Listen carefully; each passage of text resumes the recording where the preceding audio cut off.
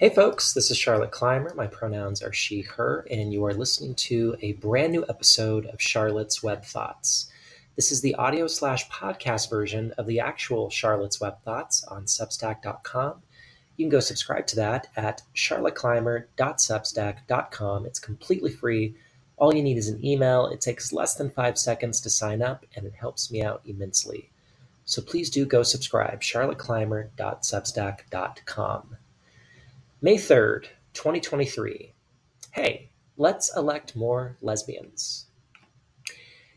Hey folks, it gives me absolutely no pleasure to bring up that we're now entering the 2024 campaign cycle. I know, it's horrible. Didn't we just get done with the last one? Have we not suffered enough through the endless texts, emails, and phone calls from politicians and campaign orgs?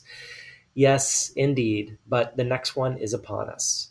Candidates are starting to announce their campaigns, networks are angling for presidential debates and forums, and political journalists everywhere are looking like that meme of Ben Affleck smoking a cig in resignation.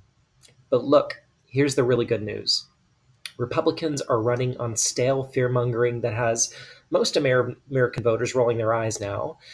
President Biden keeps notching wins, and 2024 is poised to be the best year ever for electing LGBTQ candidates. As many of y'all know, I'm on the board of directors for LPAC, the nation's largest political advocacy org, specifically dedicated to electing queer women. Last year was our best year ever. Even in the midst of erroneous talks of a, quote, red wave, LPAC's candidates performed remarkably well. Of the 125 LGBTQ women we endorsed and supported last cycle, 84 of them were elected, an impressive 67% win rate in a cycle that saw the GOP win the House. LPAC helped elect the first 2 lesbian governors in U.S. history, Maura Healey of Massachusetts and Tina Kotek of Oregon. We helped re-elect the phenomenal Michigan Attorney General Dana Nessel, in addition to new Arizona Attorney General Chris Mays. We helped elect Representative Sharice Davids, Kansas 3rd, and Representative Angie Craig, Minnesota 2nd. We helped re-elect them. And we helped elect Representative Becca Balint of Vermont to become not only the first lesbian, but the first woman ever to represent Vermont in Congress in either the House or Senate. All of that in addition to the dozens of LGBTQ women at the state and local level across the country. I mean, look, not to keep beating this drum, but that's a remarkable slate of wins in a year that political media insisted would be disastrous for Democrats, and in response to an avalanche of anti-LGBTQ propaganda.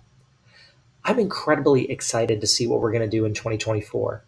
There is no doubt in my mind that LPAC can double the number of queer women in Congress and dramatically expand our numbers in state legislatures and city councils. So, before y'all get inundated with fundraising requests, I'm reaching out to you to help us get more women who are queer elected to office.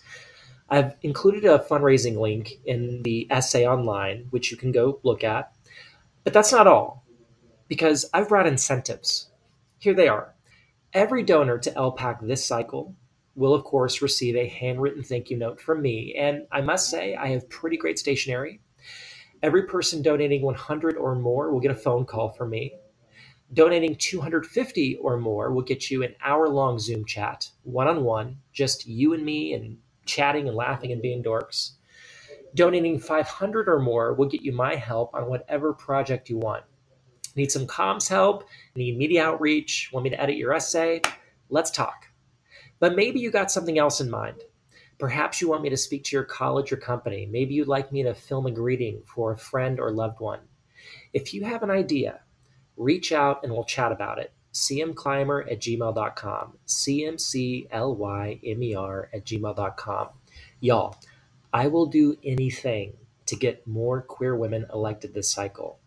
And finally, for those of you who live in DC, LPAC is hosting a fundraiser tomorrow night, and I will absolutely be there in person. Want to hang out with me and have a few drinks and talk about the latest episode of Succession? Buy a ticket.